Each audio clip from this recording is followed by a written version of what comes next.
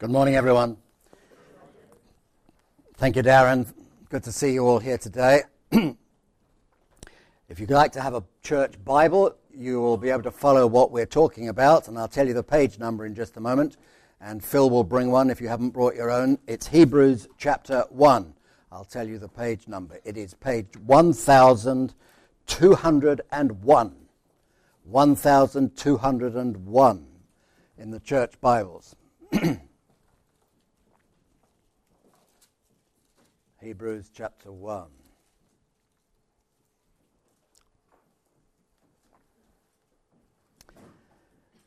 Before I just read that, I don't know whether you are really excited it's Christmas. Whether you're sort of hardly sleep in anticipation and excitement that Christmas is coming. Well, I doubt it. But there are some around like that, and some may be in your family like that if you've got youngsters. They might be getting more and more excited day by day, and teachers will be getting more and more frazzled day by day, getting ready for Christmas and the nativity programs that take place and the carol singing and all of that sort of stuff that takes place. And it seems to start almost earlier every year, and we look forward to it at the time. At least I look forward to it at the time, but I don't know that I look forward to it weeks and weeks beforehand. But that's where we are. It's the beginning of December, Advent season, and we're looking forward to Christmas time. And here at Abbey Church, we're starting, as we've already had explained to us, starting a series during these few Sundays of December in which we'll be looking at what Christmas really is all about, under the general title for the month of Look Who's Coming to Stay. Look Who's Coming to Stay. And today we're thinking of what child is this? Taken from the carol, Christmas carol. What child is this? I grew up a lot of my childhood in Essex. And Essex, amongst other places, has Canvey Island. And Canvey Island, I don't know whether you read it in the press this last week, Canvey Island, at their nativity at the school, the parents are in uproar about it all. And other people too, because the nativity has been adapted. Now, I suppose we're used to seeing all, 50 different types of animals coming to the nativity scene and 60 stars and all that sort of stuff, just so that all the boys and girls can take part in a nativity program at school. And it gets stretched a little bit, but it's going a bit too far when you take it like Canvey Island has done. And they have two robbers coming in to the manger to steal the manger, which is full of jewels. Bill and George, I think it is, Bill and George, who come to steal the manger, while the children sing "Away with the Manger." And I don't think that really is in the Bible, and it's stretching things a bit too far, and it's something that's caused a bit of a stir over there. But it's good for us to think of what Christmas really is about. Otherwise, why bother to celebrate it at all? It seems a bit pointless. So let's read Hebrews chapter 1, verse 1. It's on page 1201 in the church Bibles. And it's on the screen too. In the past, God spoke to our forefathers through the prophets at many times and in various ways, but in these last days he's spoken to us by his Son, whom he appointed heir of all things, and through whom he made the universe. The Son is the radiance of God's glory and the exact representation of his being, sustaining all things by his powerful word. After he had provided purification for sins, he sat down at the right hand of the Majesty in heaven. So he became as much superior to the angels as the name he has inherited is superior to theirs. So at Christmas, what child is this? There are many people who in these days are seeking to know what is the truth that holds things together. The philosophers call it, what is the meta-narrative that overrides and runs over everything, that sort of enables everything in our understanding to cohere, to hold together. What is that truth? Is there a meta-narrative one theme that holds everything together and makes sense of life, whether we're living here in the West or whether we're in the East, whether in a rural community, whether in a tribal situation, or whether we're in a university somewhere. What is that meta-narrative that holds everything together? And the conviction of the Bible is that there is one thing that holds everything together in meaning, and that is, of course, Jesus himself. If you bypass Jesus Christ, you will always be seeking the truth, never coming to a knowledge of it if you bypass Jesus. The Bible speaks of teachers who, in their vanity, come up with all sorts of ideas. They seek the truth but never come to a knowledge of it. The Bible speaks of those.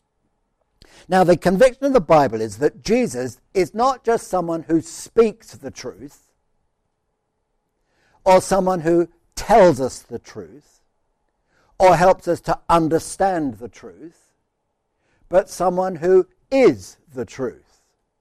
He said on one occasion, "I am the truth." It's not that we come to church to learn about Jesus, though we do learn about him. It's not that we come to talk about Jesus, though we do talk about him, as I am doing now. But we come to know Jesus so that we might experience him, and that experience will lead us to praise and worship together, because Jesus himself is the truth that will make sense of life. Now, there's one thing that is unique about Christianity, and that is, well, it separates Christianity from every other religion, and that one thing is Jesus Christ himself. Now, you may well say, well, other religions have their own important people. There's Buddha, or there's Confucius, or there's Muhammad, who all are prominent people in these different religions. But the difference is this: you can be a follower of Muhammad and not know Muhammad. You can be a follower of Confucius and his teachings and never know Confucius. You can be a follower of Buddha and never know Buddha. After all, they've died. But you cannot be a Christian without knowing Jesus. Not knowing about him, but without knowing Jesus. And that's what separates Christianity from every other religion. After all, in Islam, for example, as long as you've got Muhammad's teaching and you at least have some understanding of it, you can salvage from that what it means to be a Muslim, and you can be a Muslim. The religion can thrive as long as you know that teaching. But you cannot separate Christ, you cannot separate Jesus from his teaching or example or doctrine, and therefore to know his teaching, example or doctrine, you need to know Jesus himself. Christianity is not teaching about Jesus, it's coming to know Jesus. So you cannot separate the teaching from the person. It says in the Bible that Jesus is, for example, the foundation. The foundation. You cannot construct a building without the foundation. It describes Jesus as being the cornerstone. The building will collapse without Christ. He is the one thing that holds everything together. He's our life. He doesn't just give us life. And the most important thing that you can come to know is to know the truth, not just about Jesus, but to know Jesus himself. Now, this passage in the Bible, which is going to be on the screen, well, it is on the screen in front of us, tells us a whole host of things about Jesus. I just want to touch on three things this morning. First of all, it tells us that he creates. Jesus creates. It says in verse 2, through whom he made the universe. He's the power behind creation. He's the agency through which God did the creating of all things. First verse of John's Gospel says, all things were made by him, and without him was nothing made that was made. In other words, It's very final indeed. He's the image of the invisible God, says the Apostle Paul, for by him all things were created. Jesus creates. He's the creator of all things, visible and invisible. By him God created all things. So as we approach Christmas time, and we in our minds will go to Bethlehem, and we'll see shepherds coming to Bethlehem, and wise men bringing gifts from afar, the one that they are bringing their gifts to, lying in a bed of straw in a manger, a food trough for the cattle, that one to whom they come is the very one that the Bible says is the creator of all things. That's what it says in the Bible. The carpenter of Nazareth, Jesus, when he grew up, with splinters in his fingers and blisters on his hands from the saw and the tools that he used to make tables and chairs and make yokes for the oxen and so on. That Jesus is the one who made the very wood that he's working on. He's the creator of all things. He's the power behind all creation. But he's not only the power behind all creation, he's the preserver of all creation. It says in verse 3 on the screen, he sustains all things by his powerful word. Now that's especially meaningful to us because there are a lot of people who say, well, what's going to happen in the world? Where's it going? What's happening? Is it going to end up with a fool, an idiot, pressing the wrong button? Is Iran going to get nuclear weapons and all of a sudden, at some crazy act, maybe trying to destroy Israel or whatever it does, something goes wrong and gradually the thing builds up and so on and it'll all come to an end? Is it going to be a fool like that going to bring an end to it all? Or is it going to be to do with what science discovers? It's the science. By the way, it's interesting, isn't it, that a couple of decades ago, they used to accuse preachers of scaring the world, talking about the end of the age and what's going to happen and so on and frightening people. They used to accuse preachers of doing that. But today, it's not the preachers, it's the scientists who are doing it. It's the scientists. I mean, there was a time when people were worried about a worldwide nuclear threat, maybe, or perhaps global sickness, a pandemic spreading across the world in some measure or another. And genetic manipulation of crops was part of all that fear. And then there are others who say, well, maybe it's a madman. They wondered even about Saddam, but of course he didn't. And then there are others who say, no, well, it's global warming that's going to bring an end to the age. It's all that. And I don't know whether it's true. God might use one or other of those. I have no idea. But what you can be sure, as far as the Bible is concerned, that the end of the age, when it comes and however it comes, it will only be because God says that's it. He may use some of these things, but it's when God says it's the time. Because he upholds all things by his powerful word. He upholds it all. He's the one who makes a cosmos out of chaos in this world. It once was said by one of the greatest scientists who ever lived, Isaac Newton. Some would consider him the greatest scientist who ever lived, but Isaac Newton once said that as he studied the universe and the laws of nature that he was trying to learn about, what he was actually doing, he said, was thinking God's thoughts after him, as he tried to discover it all. But the Bible teaching is that it's Jesus who keeps the sun, the moon, and stars in place. He uses natural, as we call them, mechanisms, but it's he who controls it all. In fact, you've probably heard just recently they've discovered a planet that's not in an orbit as far as they can tell, and it's just hurtling around by itself, not circling around other things, and the scientists don't know how it can possibly happen, because most planets are kept in the right place by their solar system in which they're found, but this one is just travelling through the galaxy without anything as far as they can tell. We don't know all these things. But what difference does it make, knowing that he upholds all things? Well, simply this. Without him, there would be total disintegration and total ruin. But with him, he sustains all things upholds all things by his powerful word. Now that means us too. Our relationships, husbands and wives, he will enable that to be maintained. World government, if you like, the economy and well-being of society, all those things.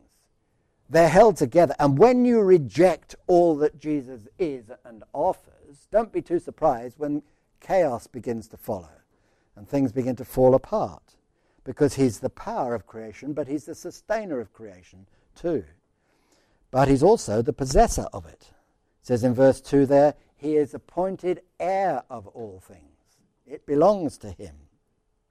The New English Bible at the end of Romans chapter 11 says this: he is the source, guide, goal of all that is.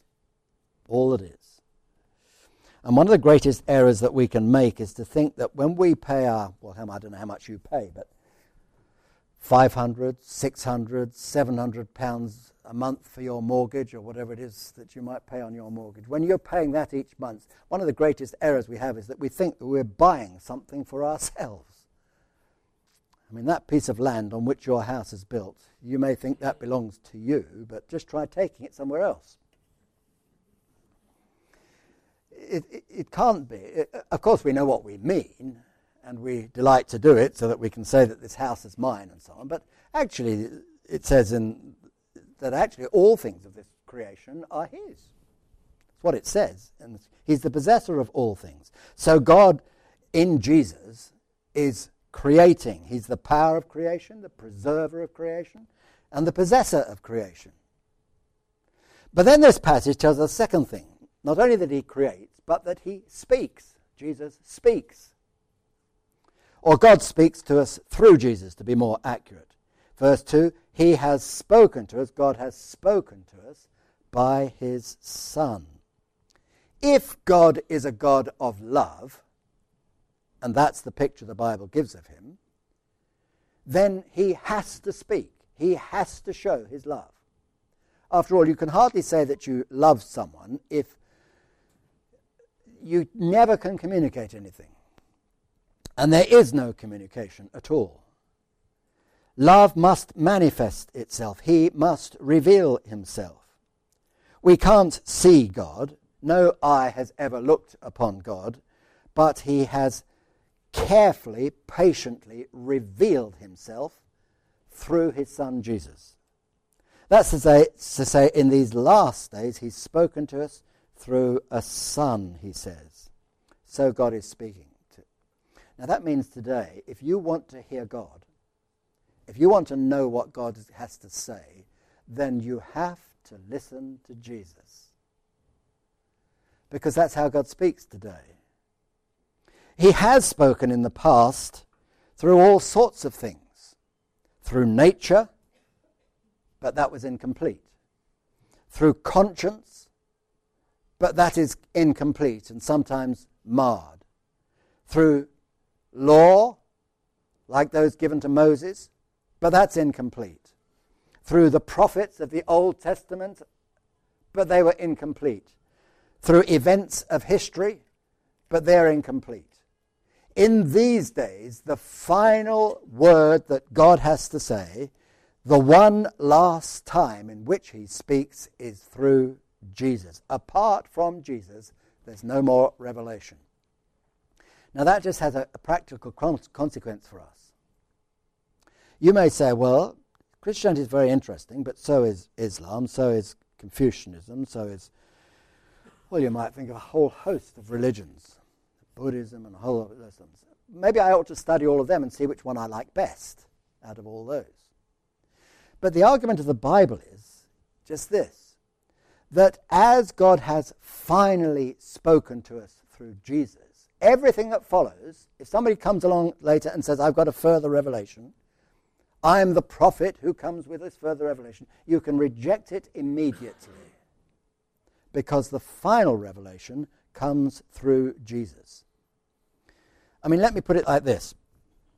Supposing I said to you, I have inherited a lot of money, a huge amount of money, and I've made provision for you to have a wonderful holiday, a month's holiday in the Bahamas with your family and friends, free of charge. There's a ticket, there are tickets for you all, reserved, first-class tickets to fly to the Bahamas. And there's a hotel booking in a 5-star hotel and money provided at the other end for the best restaurants, and there's a speedboat for you to use and so on. You can have it. You'll find the money and the tickets in the third drawer down in classroom number 7 over there. Just all you've got to do is go and pick it up. Now, what would you do if you believed me? Well, you'd go and look. What you wouldn't do is say, well, I better just check the rest first. I'll go to classroom number 1 and check the first drawer, and then the second drawer, and then the third drawer, fifth drawer, sixth drawer, and so on. Then classroom number 2. You wouldn't do that. You'd go straight to where you were told that the gift was, and you'd look there first of all. That makes sense. You can ignore the rest. And that's exactly how the Bible speaks about Jesus. God has at these last times spoken to us through Jesus. He's the one to listen to. And once you've listened to him, you realize you don't need to listen to all the rest, because he's the final revelation of God. And he puts it like this in verse 3. He's the outraying, the radiance of God's glory. The invisible God who cannot be seen can be seen in Jesus as Jesus shines out. He's the reflection of God's glory. He shows us what God is like. At Christmas time, no doubt we shall sing, "Veiled in flesh the Godhead see, hail the incarnate deity," in Charles Wesley's famous Christmas carol, "Hark the Herald Angels Sing." Veiled in flesh the Godhead see. And that's exactly what this passage says here. In Jesus, we see what God is like, and he reveals himself to us. So I want to ask you, are you listening to him? If you're wanting to discover this thing that helps life to cohere, sustains life, keeps it going, and makes sense of life, then you need to listen to him. God has spoken to us through his Son. And one thing I should just add about that is that when he speaks in a personal way to us. Personal way. He made the impersonal God personal. He made the invisible God visible. He makes the unapproachable God approachable, so that we can come to God. The last thing I'll say in this passage is not only that Jesus is God creating and Jesus is God speaking, but Jesus is God acting. Acting. I suppose nothing is as important to us today than to understand the fact that God is not a bystander just watching the creation that he'd made. He's involved in it. He acted in it and acts in it. Some people think that the world was made by God and God's sort of like a top. He set it spinning and then he just watches it and it gradually is winding down. For the philosophers amongst us, that's called deism, that understanding of God. But that's not the Bible picture of God. The Bible picture of God is that he is not just got it, made it, and sustains it. He keeps it going. He's involved in it. And there are lots of ways in which he's involved in it. But God is interested. And that means he's interested in you. He's interested in me. After all, that's why we're here this morning, because God is interested in us. He's interested in the argument that you had with your partner today, with the row you had with your children last week. He's interested with your health problems that are being faced in the family.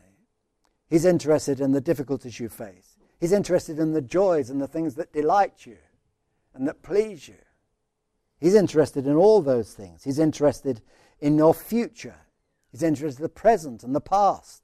He's interested. He's involved in those things. And the Bible shows that God cares and loves. But you never know it apart from Jesus. Unless you come to Jesus, you'll never know that. Because that's how God reveals himself and speaks to us. And more than that, in Jesus, he is actually acting. Now, how is he acting? Well, it says in verse 3 on the when he had provided purification for sins. He sat down. What does that mean? It means that part of the work of Jesus, and one of the main parts of the work of Jesus, was to deal with the defilement of sin. The things that we do that we wish we didn't do. The things that we do when we do it deliberately. Whatever you might think of. I know we don't like talking about sin, but all of us are failures. We're all in the same boat. We've all failed in different ways, in word and thought and deed. But Jesus came to deal with that in such a way that he provided purification, cleansing from it. That means, of course, that if Jesus provided purifications for sins, it means that you can't provide it, because he's done it. You don't get your sin dealt with by going to church or by the dedication of an infant. Important though both of those things are. Purification for sin comes through what Jesus did. He provided purification for sins. You won't get purification for sins by trying to live a decent life, though I hope we all do try to live a decent life. I'm sure we do. He provided purification for sins. And the proof of that is that when he'd done it, it says here, he sat down at the right hand of the majesty in heaven. And that simply means this: finished. It's done. He sat down, work done, finished, work completed, sacrifice accepted. And because of that, it goes on to tell us, he is superior to any other power. It says here, he became as much superior to the angels as the name he inherited is superior to theirs. So here we are at Christmas. A few weeks, we shall be laughing and joking and celebrating. Well, a few weeks and 3 weeks and 2 days, isn't it? It's on Tuesday. We're looking forward to it. But the whole purpose of Christmas is that Jesus is God speaking to us and coming for us, that we might rejoice in knowing him personally. And at the end of our time today, I want to say this to you, that you personally can know him. I know that, in Christian things, everybody talks about, coming to God and knowing him and so on, but it's never become personal to so many people. Jesus coming at Christmas becomes personal when you realize he came to deal with your needs, your sin, to uphold your life, to be the very one who takes control of yourself. We're going to pray together now, and as we do, I'm going to just have a moment of quietness when you can respond to God in your heart. You say, well, I don't know how to respond, I don't know what to say. That doesn't matter, because God looks at our hearts. He doesn't listen to our words. So if you don't know how to express it, just tell him in any words that you know that you want him to become real in your experience. So let's pray together. Father, we thank you for this Bible passage. Help us, we pray, at this Christmas time, perhaps in a way never before. We pray that we might see you speaking, hear you speaking, see you acting, and realize that you are the creator of all things, who deserves all things, so that we might respond to yourself. So just respond to what we've been talking about today.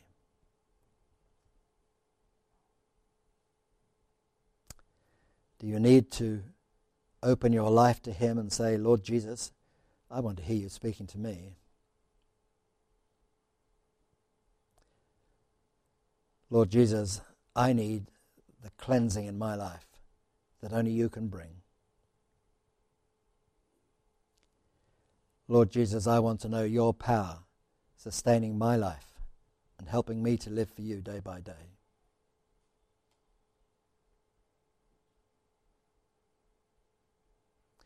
Lord Jesus, you've listened to our prayers, the cries of our heart, and in our inability to put these things very clearly into words, we thank you that you listen to the very cries of our hearts whether we know how to express it or not.